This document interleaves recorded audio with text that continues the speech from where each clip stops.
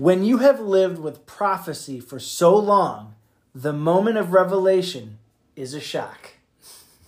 And with that, welcome to Destruction Reviews Podcast. My name is Jason. I'm Jeremiah. And today, we're going to be discussing Dune Part 1, directed by Denis Villeneuve. And it stars a lot of people, and I'm going to kind of break it down because, you know, if you've ever read the book or you just saw the movie, it's a lot. It's a lot. So in House Atreides, you've got Timothée Chalamet as Paul Atreides. You've got Rebecca Ferguson as Lady Jessica, Paul's mom. Oscar Isaac as Duke Leto, the king and ruler of House Atreides. Josh Brolin as Gurney, who is sort of like the man-at-arms. And you have Jason Momoa as Duncan Idaho, the general, I suppose, of the army.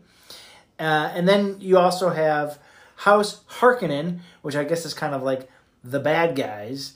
And that's Stellan Skarsgård playing Baron Vladimir. Dave Bautista playing Glossu, who is the nephew of the Baron.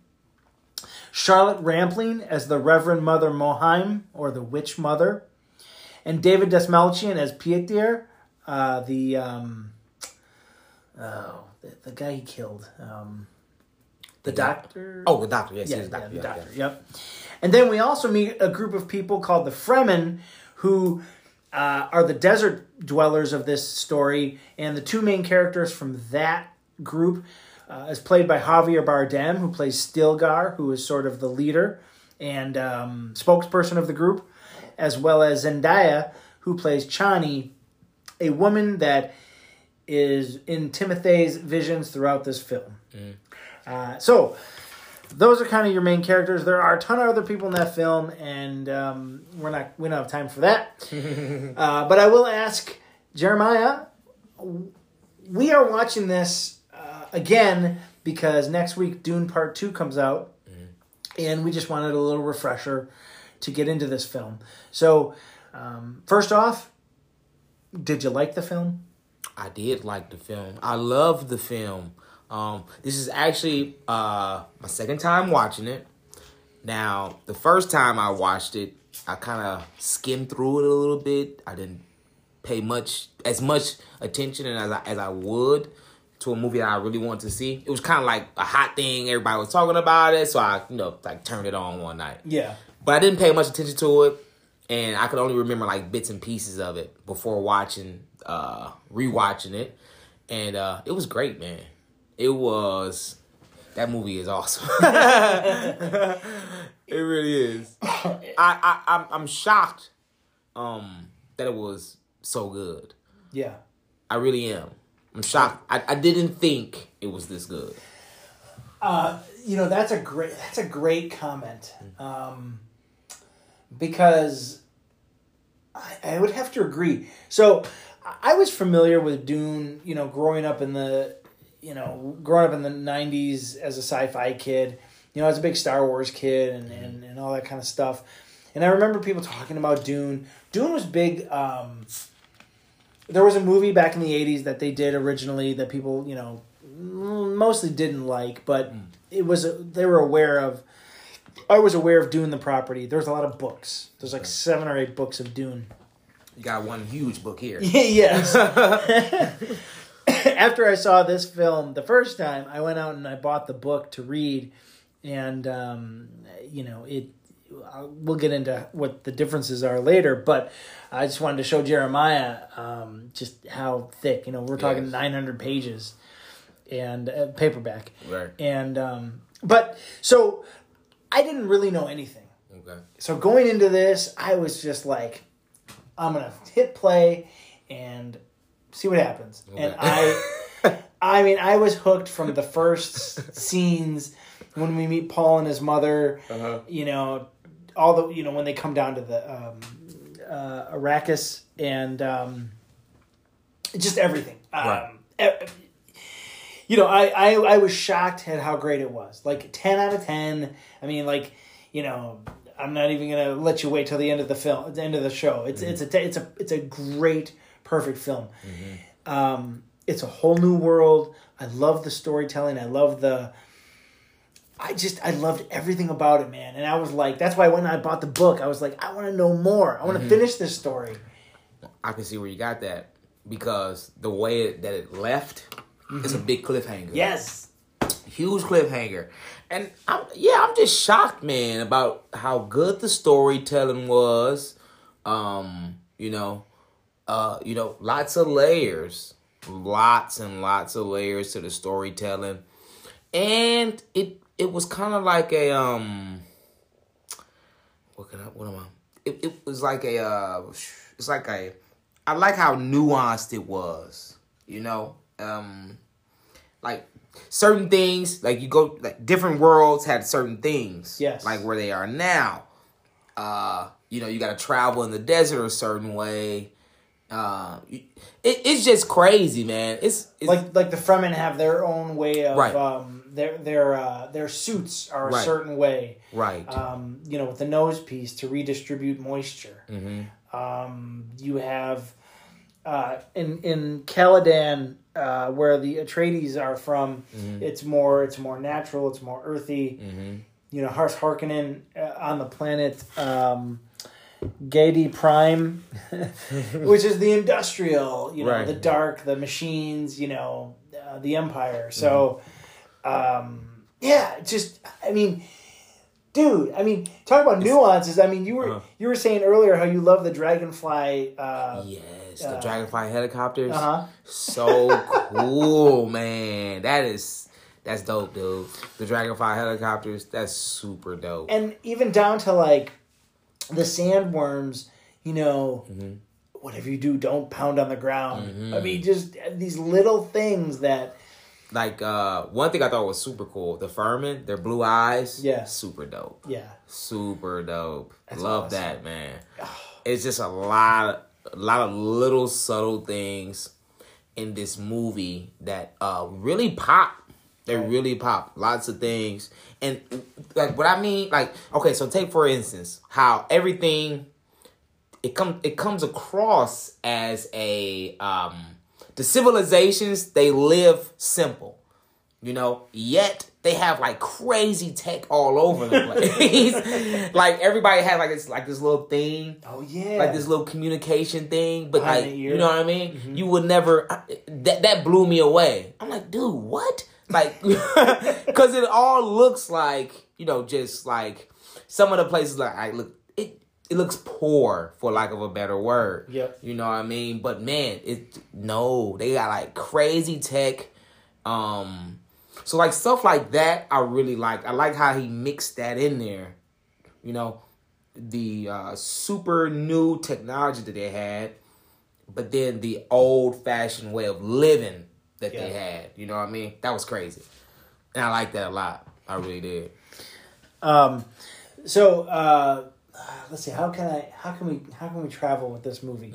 So well, I guess we'll start, I guess we'll kind of break it down by houses, right? Okay. So House Atreides, right? There are the I guess you could call them a good guys, or they rule their planet or people with, I don't know, honor.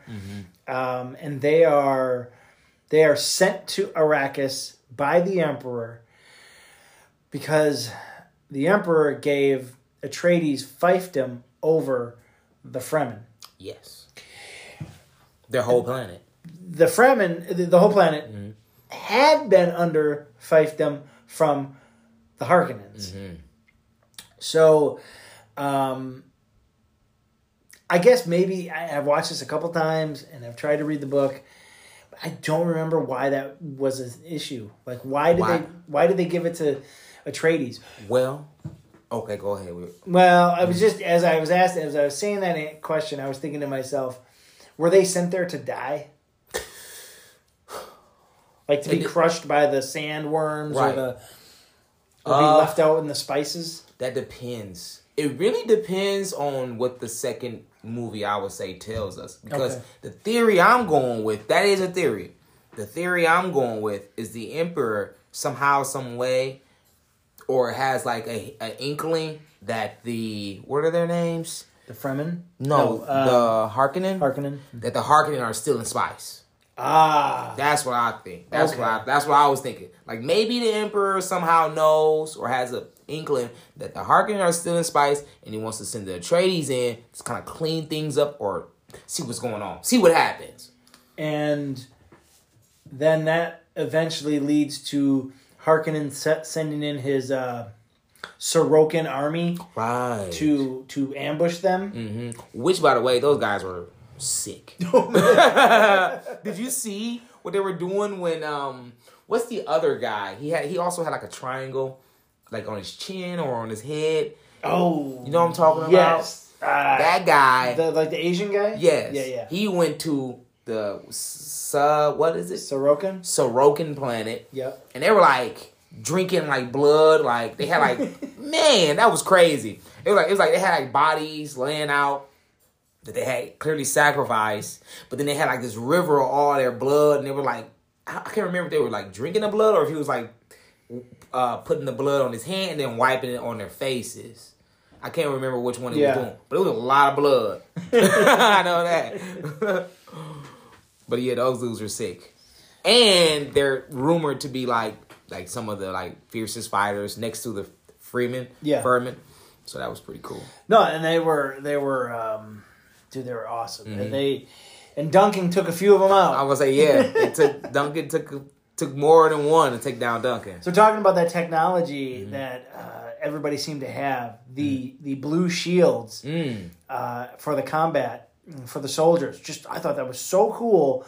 And then when they were like, when the slow blade breaks through, then it starts going red. I was like, dude, that's awesome. It is, though. It's so simple, but so effective. Like I'm right there with you. Like when the doctor shoots like that poison arrow at Paul's dad. Yeah. What's his name? Leto. When he shoots it, and then how it was just like buzzing. Like it couldn't break the shield, but it just buzzed until it like finally broke through. I'm like, whoa, man, it's crazy. That was dope, man. It's a lot of stuff. Okay, while we're on the subject of tech, right? The Fremen. Yeah. Can we talk about their suits and how they recycle water? Let's talk about it, because if anybody, if you're listening to this and you've read Dune or you've just done a search on the internet to Dune nose piece, you're gonna find out how do they recycle water? Okay, man. So this is disgusting. By the way. I wasn't going to bring it up. I'm like, should we? We should. Yeah, we should. Because it's part of the world. Right. But this is so But they don't bring it up in this movie. This is so disgusting, dude.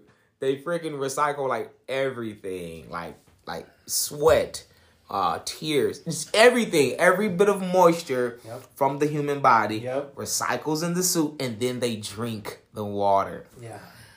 Wow. Their urine, their feces, everything that extracts from your body, snot. Oh my goodness, that was crazy to me. I was just like, whoa.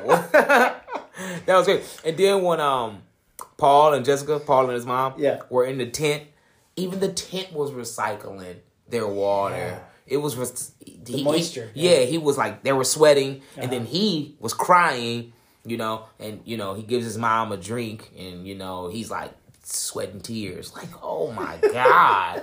Like, that water came from your sweat and tears. Oh Lord. And they're all doing it now. Yeah. They're all a part of it. Mm-hmm. They're living underground. And I just, this book was written in the mid-'60s where, this guy was trying to think of what the future was and is, and they're like, how can they have sustainable energy or sustainable life? Mm-hmm. It's like, you do see that sometimes, like with the space, with the astronauts, like on the space station, or like on some of these remote places. Like if you've ever seen The Martian with Matt Damon, he recycles, his urine and his sweat into making the plants grow or whatever. Mm. So it's like there's an idea out there that this is sustainable, and then he just took it to like the natural conclusion. Right. Because if you're not, I would still say what's up to Zendaya. Oh yeah. She gets a holler no matter where That's she right. is. My suit, your suit, whatever. Right. We're all in it together. Oh man. But like just stuff like that, man. Those are like strokes of genius, if you ask me, man. Because it like little stuff like that, all of these little things, when you put all those things together correctly, this is where like those big time, like what do we call it? Like where a whole generation of people just sees the movie, kind of like Endgame and stuff like that. That's how you generate stuff like this, man. Because I'm telling you, man, I was blown away. It's a really, really, really good film. It really is. And the fact that it has 2 parts is crazy. Right. That's crazy. I like that it has 2 parts because there is a lot to tell in the story. Paul's journey. They're choosing this first film to be Paul's story. There's a lot going on in the book. They do touch on the Bene Gesserits, the witches, a little bit. There's a little bit of the Baron and the Harkonnens. That's my only gripe, is that we don't get a major villain in this film. If you've read the book, you know that the villain is there throughout, and they will be there. There will be a villain in the second part of this story, because Paul has to overcome stuff. But, even in the first Lord of the Rings, it was Frodo's story of him becoming going out on a journey, but you still had Sauron and you still had Saruman and the orcs and all that crap in the background every few scenes chasing our hobbits. Here, we do see the Baron and some of their machinations, but and again, this is a very minute critique. I understand if you're adapting 900 pages into a 2-hour film, right, or 4-hour film, right, you're gonna lose some things. But I think it's a stroke of genius, like you said. It's nuanced because in the second film, I think the axe comes down, and we're gonna see some stuff. I want to see it because we've seen Paul become independent, become a killer. He took a man's life. He is making decisions because he is the man of the house. Him and his mother are the last 2 of House Atreides. And, he has befriended and now joined the Fremens. And, stuff's going to go down. Yeah. And because right now the Harkonnen and the Baron, they all think they're dead. Right. They don't even know they're alive. Correct. So yeah, it's some hard hitting stuff gonna go down. One of the hard hitting things, if I had to pick one, was Duncan dying. Man, absolutely. I go ahead. Oh, I was just gonna say, I wasn't expecting that. I thought he was gonna make it through. I really did, and man, they took him out. Second time I watched it, I forgot he dies. So it was a shock again. I was like, bro, and he went out great. And it's a great scene. It's one of the better. It's the best thing I've seen Jason Momoa do. I have to agree. Because I've only seen him do Aquaman.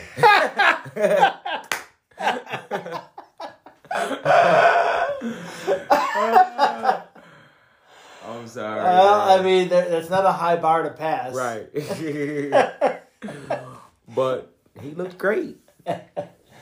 Because he wasn't his snarky self. He wasn't trying to crack jokes. He was very serious. I think this is more his element. I don't think the Aquaman stuff is for him. When he was on Game of Thrones, he was in a similar role where he was kind of a militant, a leader of the I want to say Khaleesi, but that's the chick. He was the leader of his tribe. Okay. And he was kind of a soft-spoken dude who was strong. He was a badass. Right. But that's what he was. He played to what was given to him as far as, actually, it's another book. Game of Thrones is another book that he's adapting somebody else's work, and he was true to it, and he didn't go off script. Right. And in this film, he was great. He was good. We meet him in the beginning. He's kind of like the big brother to Paul, and teaching him how to fight and defend himself, and that pays off later in the final fight. And I mean, everybody sacrificed themselves for him, and he doesn't take that lightly. He does not. He takes that quite seriously. He really does. Yeah, he really does. By even from when one of the last things he said, like, my father, came here. He didn't come here for the spice. He came here to make, some kind of bond with the freedmen, and that's what we're gonna do. Yes. Oh, what a way to. What a cliffhanger. Yeah. This is this is a banger, dude. I'm excited for part 2. Straight up banger. Straight up banger. What else? All right. So I guess since we're still on kind of House Atreides, what do you think of his father, Oscar Isaac, playing Duke Leto? I know he wasn't much in the film, but let me ask you this. So, and Josh Brolin as well, as sort of his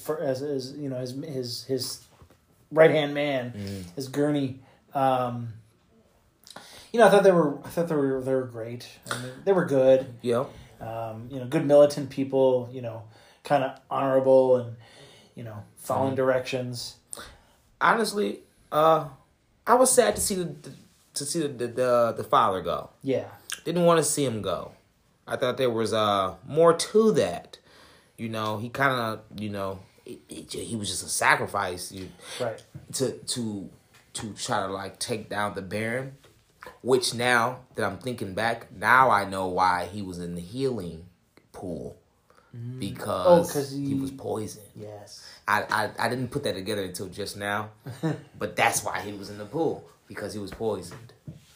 He was poisoned. That was like the last honorable act of Leto, trying to take down, the Baron. But I wanted to see more of that guy. I really did. But he was good though. The screen time he had, well served. And then, thinking about going to the other side, going to House Harkonnen, Baron Vladimir. What do you think of this guy? Is that Batista? No, that's that's the Baron. The Baron? The guy in the pool. I love that guy. I love villains, man. I love good villains, man. I love that guy. Creepy. He was strong. His presence was like really like eerie and like ominous, and I just liked him a lot, man. I really did. And I can't really pin down why I liked him so much. Right. But just something about the mystique to what he is, what he can do. Yep. I just really liked him. And I like how he can float, That's super cool.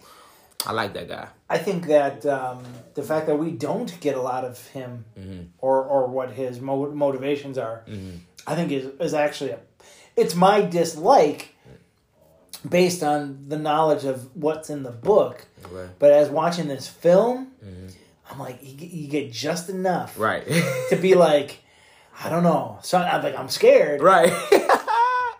I don't know why I'm scared, but I feel like, I should be. Right. Most definitely. Which is really cool. Yeah. That's dope. That's dope. That's super dope. And then we meet, in a few scenes, Glassu, the Baron's nephew, played by Big Dave Bautista, WWE World Heavyweight Champion. Oh, man. I liked him too. Just not enough. Not enough. Not enough. It's funny. Was it you or was it? I was talking to a guy at lunch about Dune, and he was like, "That's the one that's you." He goes, that wrestler, and I was like, and I had to think, there's 500 people in this movie, and I'm like, what wrestler? Like, oh, Batista was in it. Yeah. Oh, I love that guy. And I was like, he was in it for like 5 minutes. Yeah, you don't see much from him. But I liked him, though. I liked his character.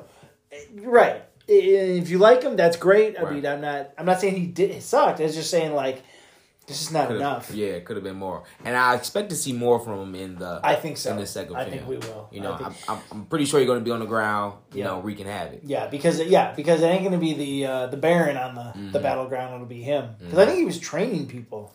Wasn't Batista training people? Was he? I can't. I don't. I can't remember. I don't remember, but I would assume he would be on the ground. Right. But then we move to somebody that I think, man, I cannot wait to dive into more of their lore. Right. It is the Bene Gesserits, or the witches, and it's led by Reverend Mother Mohayan, who we meet in an early scene in the book. In the movie, where Paul has to go meet her and put his hand in the pain box and prove he's not a bitch. Right. Yeah, pretty much. Pretty much. I love the Gesserit. Yes. I love the Gesserits. Now, technically his mom isn't a Gesserit, right? Correct. Okay. So, besides his mom and the head Gesserit, did we see any other Gesserits in the movie? So, it's funny you say that, because there are 3 women credited as the Bene Gesserits, and I think there were some scenes that you heard like them. So in the end, during the fight or before the fight, when he's sort of envisioning him going down, you hear these voices saying like, "When you take a life, right? Whatever, right, whatever they say, right." Those women are credited. They're real women, and I think we're going to see them in the second part of this film. Okay. But there are 3 main witches. Okay. At least that I can remember from what I read in the book. I don't think there is there isn't a school or a coven or something. I think it's just the 3 main witches. Just 3 of them. That's interesting because I could be wrong. If I'm wrong, I'm sorry, but that's what I remember. Okay, because I was wondering who was speaking to him in those visions. Yes, because there's usually someone speaking to him. Yep. In that vision, I think it's the witches. The witches. Okay, because I was thinking like, well, is that him? Talking to himself. But that's really I like the Gesserits, man. I really do. So yes, and what's really cool. So So a lot to break down, right?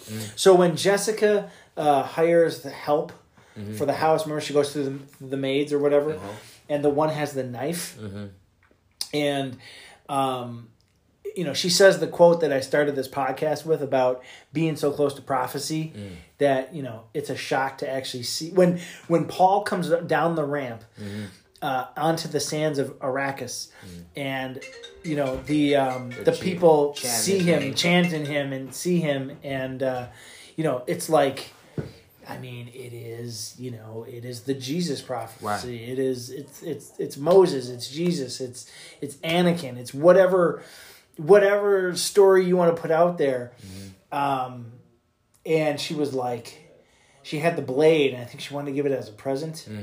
The Chris knife, and it is just so powerful. Like that statement of like, imagine living like, I don't know, thousands and thousands of years ago, and like believing in the prophecy of Moses and the Old Testament, and then to live long enough to see the potential, teacher there, preaching and doing whatever he's doing, and. I mean, it must be magical to just witness that. And so, like, you've got thousands of years of prophecy and back lore with these witches, and the people believing in the one who will come to rise above the witches and not be mind controlled and to be more powerful than the emperor. Tremendous, dude. Like, it really was. Like the Gesserits they want to control breeding in this universe. And one of the things that they didn't touch on in this first film, they might in the second, but probably not, is the Gesserits wanted Lady Jessica and the Baron to breed together to make a child, preferably a girl, that the witches could control. When Jessica refuses that and goes with Leto, who is a human, they excommunicate her from the Gesserits, which is why there is that friction between Jessica and the Reverend Mother in the beginning of the film. Yep. And so then she refuses that. They have a baby. It's a boy who is now the prophecy of the one, right? Who is about a generation early compared to like when this prophecy was written. So like, we're talking about the layers, and I'm like, that alone is its own movie. It is. Oh man, the lore about him being like a god though. It was really, really cool. Yes. It really was. And, in some senses, he is a really, really special guy. And he's not a god, but in some ways, he is the fulfiller of this prophecy.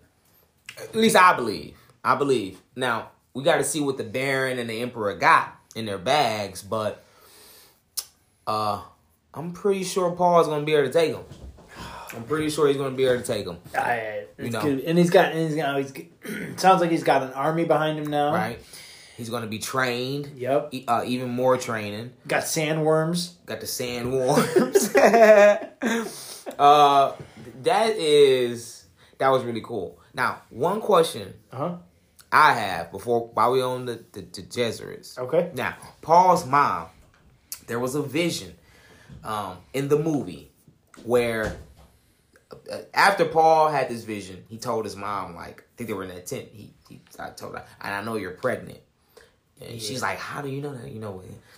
I'm only like a few weeks. I barely know I'm pregnant. Now, he knew that because he saw a vision of him and his mother that both have fremen eyes, the blue eyes. So they've been there on the planet for some time. But his mother was covered in like these tattoos. You have any idea what that's about? I don't. Okay. Because that was like one of the super, super, like just attention grabbing. Because I was like, okay, what's going on with that? Because no one else in the movie had tattoos, like any kind of thing. So I'm like, okay, what's going on with that? I don't know what they have in store, but that was just really crazy to see. And I was just like, okay, what's going on with that? And then the new child she has, right? Yeah. Now, I'm assuming the child is Leto's child. Okay? That's what I'm assuming. But, like, in the second movie, I don't know how long they've been with the fremen. Maybe it's a fremen child. But he says that... Oh, she was pregnant while he was alive, right? Well, yes. If it's been a few weeks, right? Then Leto is still alive. Leto's still alive. Okay, so it is Leto's child. Now, I get to the second part of what I want to say. Now you have Paul, who's supposed to be the fulfiller of the prophecy, but then what about this other child? Mm-hmm. Could that possibly be the child that the Gesserits are going to come after? Because it looked like it was a girl. Now, I don't know that for sure, but I'm pretty sure it's going to be the girl. I'm pretty sure it's going to be a girl. So that's just something to keep an eye on. Yes. Because they might come for that child. Good stuff. Mm-hmm. Yeah. I'll say this. I started reading the book after the movie. Got about halfway, and I had to stop. Okay. Because the narration of the story... It's very dense. It's very hard. It's hard to read that book. And if anyone who's read it kind of knows, it's a lot. It's a lot. And I like how the movie sort of set up, we met the planets, we met the people, and then we got to Arrakis. The book starts off, the first scene is the box of pain scene. That's the first thing we meet Paul, and we meet this witch. And that's like, what the heck is going on? So I didn't finish the book. I only got through about 2. There's 3 parts of the book. I've only got through the first 2. Okay. So I am actually going into this second film. I don't know what's going to happen either. Okay. That's just something I thought was like super interesting. But that's, I mean, dude, I love how they play with these visions. Mm-hmm. That vision, the vision of him on the battlefield. Yes. With the bloody hand. Yes. What in the hell is going on with that? and also these Chris knives. Yeah. What's going on with those? Are they just knives that the people there think are magical, or do these blades really hold like some kind of magic power that Paul can use? Well, the blades are made from the teeth of the sandworms. Okay. So they are native to that land. Mm-hmm. And maybe. Okay. I don't know. I mean, we just met these Fremen people for like 20 minutes. Right. And now he's off. They're off walking somewhere, right, carrying that dead body of their champion. Right. And how do you get a tooth of one of those things? How do you do that? How do you kill one of those? There are a lot of good questions. Yeah, because that thing is huge, man. Man, dude, it's like the size of a steak or something. Yeah. Like, it's huge. They're like, man, you wouldn't believe. I couldn't believe how big they were. They're like, and then when they come up, they like swallow like, dude, like a steak looking like piece of a land. It's just like, they're huge, like gigantic, like seriously. So I don't know how they got the teeth or tooth of one of those things. Did they even show us any of the sandworm teeth? Are those like little hairy things teeth? Or you got to go in there further to get to the teeth? I don't. Because I don't know. I don't think we've seen their teeth. Okay. So that's even more. That's another interesting part. How the hell did you get that tooth? Was somebody swallowed and they escaped? Man. See, now that's such good story. Right. I hope they touch on that. How are these Chris knives? How are you making these things? How are you doing that? What else we got, man? What else? So, have we talked about the Fremen? So, okay. So I want to talk about. There's a little bit of comedy in this film. Okay. When we first meet Stilgar, when he's brought in front of Duke Leto and his staff. Right? They bring him into the table.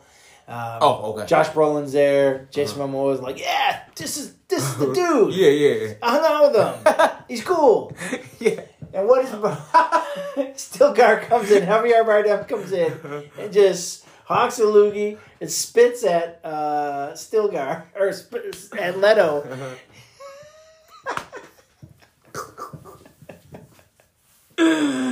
Oh goodness! Just subtle. Yeah, that was really funny. Your body's moisture is the sign of respect. Right? He like what? But as you go through the movie, you see how dry the damn planet is. So it's like, yes, you giving up some of your moisture that isn't being recycled for water. Yep. I get it. Yep. I get it. That's a huge thing. Yep. That's a huge thing. Which is really another small nuanced thing that if you could easily go over your head. Yep. You know what I mean? Right. That was very cool. So good. Very cool. So, the costumes, I thought were excellent. I mean, every planet, every tribe, every group had their own look. I love Hans Zimmer did the score, the music. Okay. Music was intense, man. Oh man, some intense music. And if you're not familiar with Hans Zimmer, you are because he's done the Nolan Batman movies. Oh wow. He's done Inception. He's done. Oh wow. He's done Man of Steel. Really? Yeah. Wow. And you know what? He's done Gladiator. Wow. All of those. They have like that big, explosion of sound. So yeah, I can hear that. Wow. Pirates of the Caribbean movies, Oh man, he's talented. So it just the score. So if you go to like iTunes or whatever, wherever you listen to your music, you can get the Dune soundtrack. And then there's a Dune sketchbook where it's just pieces of music he wrote that didn't go into the film that he still released. Okay. So it's like a whole separate Dune album that wasn't even in the movie. Wow. It's just awesome. Wow. He's a talented guy. Yes, sir. He really is. It's crazy. Well, I know you always pick out things like visual effects in movies and stuff. Yeah. But, like, something I normally do not like that stands out to me, like, music is, like, usually in the background. But in this movie, like, the music was just so right in front of your face. You know what I mean? I just feel like he picked his spots really, really well with the music. Yep. You know, some of those, it was just like some scenes where, you know, you just got a person in the camera, blank stare, but you got all this intense music in the background. So that was really, he's a talented guy. For sure. In that final fight between Paul and the Fremen champion, there was no music. It was just breathing. It was just the sounds of the fights. You know, sometimes it's like even no music is just good. Yeah. But Hans Zimmer, I love Hans. The guy is, dude. I mean, he's next to John Williams. He's probably my favorite composer. I love the choreography, the fight choreography. Okay. Just, you know, as a kung fu guy, I'm sure you can appreciate the hand-to-hand combat. I most definitely can. Especially when we get to that last fight, when Paul is just blocking and parlaying the other guy's strikes to where he has two instances where the blade is at the guy's throat. Right. He's like, yield! Right. And like everything that other guy did, Paul is just thwarting it. And it's like, you know, and that goes back from the early scenes when we saw him with Duncan. It's like, just... And then the stuff we see with Duncan in the hallway, and even some of those guys on the battlefield, it's like just badass stuff. Like I liked the light that they put Paul in that last fight scene, because it was clear he had that guy. It was clear he had that guy, and the Fremen are like, they're really good fighters. You know, they're just badasses. He was supposed to lose. You know, nobody thought that he would win. Even his mom looked a little worried. Right. I thought... Because she didn't know how he was going to... Right. And I thought personally, like, okay, I don't think Paul has it in him. Maybe he's going to use the voice, which we're going to have to touch on after this. Okay. I thought he was going to use the voice, but he didn't. And I love that, because now you set it up to where, okay, he's far more capable than... even the viewers are giving him credit for, because I didn't give him that much credit. Right. I thought he was going to get injured, or thought his mom was going to intervene, or I thought it would most likely play out. He gets injured, and then at the last minute, he like uses the voice and makes the guy kill himself or something like that. Yeah. You know, I thought it would go that way, but no, he just outright, you know, handled him, man. Yeah, straight up, just outright handled him and quickly ended. Him. It was I like that a lot, because he's a lot tougher than people think he is, which, you know, leads back into the fact that in many ways I think he will be the guy who I think he's the one. I think he's the guy. I really do. Especially at the sim in that fight. Plus he's been trained like all his life. You know what I mean? And that's another thing. They don't touch on how old he is. I didn't hear how old he was. I'm assuming he's like 18, 19, 20 years old. Sure. You know, young, super young dude. I mean... everybody thinks he's a little boy. Yeah, that's what they you know? Chani called him that. And, I mean, the gesserit called him a little boy. Yep. You know? And when it came to, like, him going out, you know, his dad didn't want to let him go on the floor with the Fremen, into the field with the Fremen. Duncan didn't want to take him in there with the Fremen, you know. So nobody, you know, respects his ability to handle himself in battle, but he is clearly extremely capable. According to the book, when the book starts, Paul is 15 years. Wow. He's 15 years old. In the book. Okay. So obviously, you know, Timothy is not 15. Right. But he is still a teenager. Okay. Okay. anywhere. Oh wow, yeah, he's young then. Yeah, he's young. Oh, wow, wow, dude. So of course the Fremen men gave Right. him no shot. Right. Man, I hope in the second movie he's aged like 4 years. I want him, dude. I want him I want him completely morphed.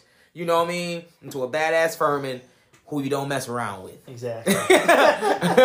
That's what I want to see from Timothy. And In the second movie, and I think that is what we're going to see, because how long does it take to get blue eyes? You know. You know, how long does it take for that to, happen? Man. They have to be there for some time. And if for those people to follow him like they do in the visions, it's gonna have to take some time. He had to prove himself a lot more. I'm assuming. So let's talk about the voice. Oh man, the voice. That is amazing. The voice is amazing. Okay. So it kind of reminds me of like the Jedi, The Force, the mind trick, the Jedi mind trick. I'm not the one you're looking for, or that kind of thing. But I just love it, man. I like it. Like when they were in the chopper, and the bad guys, the Harkonnen, they were gonna toss him overboard, and she's like, use the voice, and he's using it.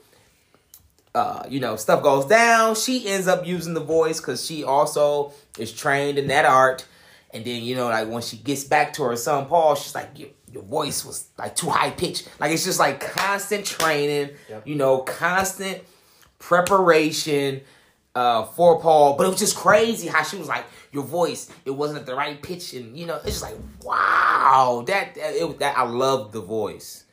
I loved when the head gesserit came in there and she used the voice. Yes. And it was like instantaneous.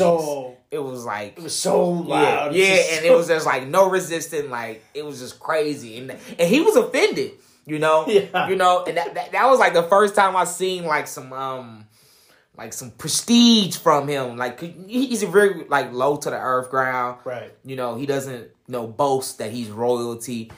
But when the witch used the voice, how dare you use the voice on me? He did not like that. But I was just like, okay, this is, man, it's some good stuff. Some good stuff. So I love the voice, man. I want to see more I want to see more stuff like that. Yeah. I hope if it is his only power, still that's a very good power, but I hope he has more. I hope there's more things that he can do. Like that, because that was badass, that voice thing, man. And it's creepy too. Yeah. How he like changes his voice. I was like, wow. It almost leads you to believe, like, okay, is there a dark side in there with Paul? Because it seems he doesn't seem to like the voice. Like it brings something out of him that he doesn't really like. Mm-hmm. So it's like, wow, why doesn't he like to use? Because if you could do that, why wouldn't you just do it all the time? Right. He doesn't like it. I think that's why he isn't good at doing it, because he doesn't like to even practice it. Because he can obviously learn things. He's a damn good fighter. You know what I mean? Yep. So that's why I think. I think there's something behind that. Excellent. I think there is. Yeah. I have something we should talk about.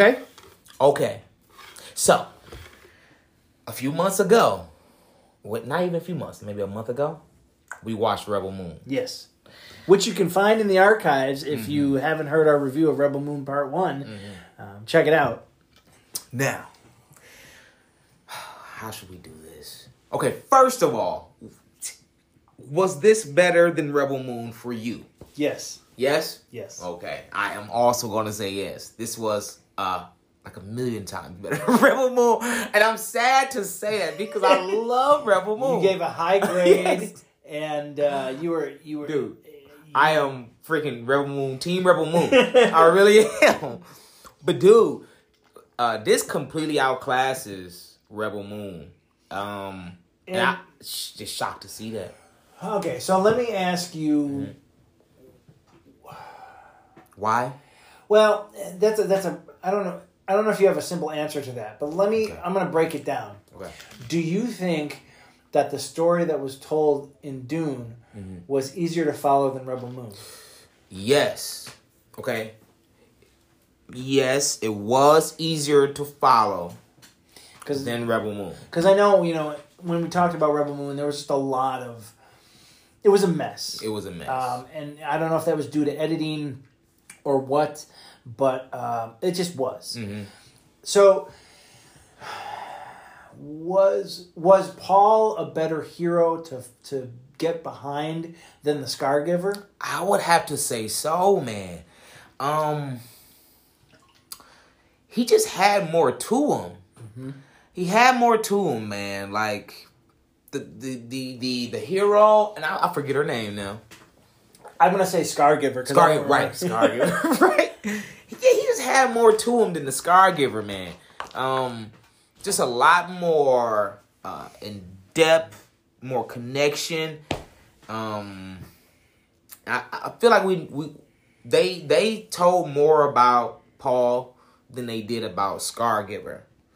Like, I feel like the majority of what we know about Scargiver is like bits and clues that we have to put together ourselves. Yep. Whereas in Dune, they're like laying out exactly what he is, why he is, what he's going through, what they're shooting for. It was all laid out. Mm-hmm. And in Dune, things were just kind of choppy. Rebel Moon. Rebel Moon. In Rebel Moon, things were just kind of choppy. Like, we didn't find out that the Scargiver used to be in the Emperor's army until like halfway through the movie. Right. You know what I mean? And they didn't touch on that much at all. They like showed a clip of her, said a few words, and then that was it. So, not only that, man, the storytelling was much better in Dune. It was much deeper. More impact is, I guess, what I'm trying to say. Like, I just felt more connected. Connected. I just felt more for it. Okay. I didn't feel. Now, it was good. It was good to watch Rebel Moon. Yep. But I didn't feel much for the story. Now with Dune, I kind of feel for it. You know what I mean? I'm kind of like invested a little more. Yes. You know what I mean? That's why we talked about earlier how shocked it was good. It was like, I'm like, as soon as it's over, I'm like, oh my God, I want to know what happens. I care for this character. Yeah, I couldn't believe how it ended. I'm like, what? Like, oh wow. Like, and then it ended with the guy riding the sandworm, which clearly, if you watch the movie, until that point, until you see that, that's clearly impossible to right. do. You know what I'm saying? Like, what? Like, what? Is he riding that? Okay, so it's like, yeah, man. Yeah. They, and like even the planets, the worlds, much more to them. Yeah, much more to them than in Rebel Moon. And just like some of the creativity, the ships that were flying, like huge dragonflies. Yeah. Whereas in Rebel Moon, it's like the classic spaceships. You know what I mean? Clunkers and all that. Really, it was just dope. The villains, Rebel Moon had a dope villain. Yep. But man, Dune, that guy, the Baron. Yep. He's badass. He really is. He really is. So I just think they were outclassed, man. Okay. Dune outclassed them. Yep. By a lot. I was kind of thinking about why, I did not give Rebel Moon good grades. There's a lot I liked about the movie, and there's a lot that I just felt was just kind of messed. But I go, why do I think that? And I think part of that is I went into Dune completely open with no preconceptions. Oh. I went into Rebel Moon knowing that this was it was a Star Wars script that was rejected and reworked into its own science fiction movie. So I knew it kind of had a Star Wars feel to it. And also, probably in the back of my mind, had a shadow of doubt because of all the shit on the internet when people just crap over everything. And like most of the time, I don't let that bother me. Right. But I think because I was watching Rebel Moon at home in my own filth and just watching it, and like I kept waiting. Every time something came up on screen, I go, that's like, this is like so-and-so in Star Wars. This is like This is like Darth Vader. This is like C-3PO. This is like Han Solo. Right. This is like, the droid. And it's like, I wasn't giving myself a chance to enjoy the film. Mm-hmm. Whereas on Dune, I had no preconceived notions. I knew it was about sand. That's about all I knew. So I just let myself just fall into this world and be consumed by it. Okay. Rebel Moon is a very good movie. Mm-hmm. It is a fun movie. It's a lot going on in there. Mm-hmm. I gave it a less than good grade because I felt that it could have been better. Now maybe the Snyder Cut will be better, but the first version of this film that we saw didn't do it for me. Okay. Dune in 1984, they try to put 900 pages into one film, into an hour and a half or 2 hours. It doesn't work. Mm-hmm. You're going to cut things out. They gave the film a chance to breathe and get layers and get stuff developed. So I love that word. It definitely had room to breathe. I love that word. Yep. Thank you. Lots of room to just breathe and just soak in what we're seeing. Mm-hmm. Soak in what they telling us and move us along, in sizable increments. Yep. You know what I mean? Yep. Now I'm looking forward to the Snyder Cut of the first part of Rebel Moon. I'm looking forward to Rebel Moon Part 2. But Dune is a masterclass. Yeah.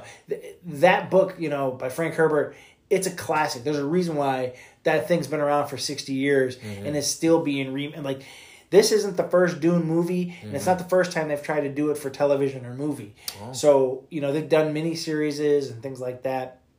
And they've even adapted the sequels into TV miniseries. They're even... This guy is going to be producing a prequel called The Prophecy, which is set 1,000 years earlier than Paul, about the Bene Gesserits.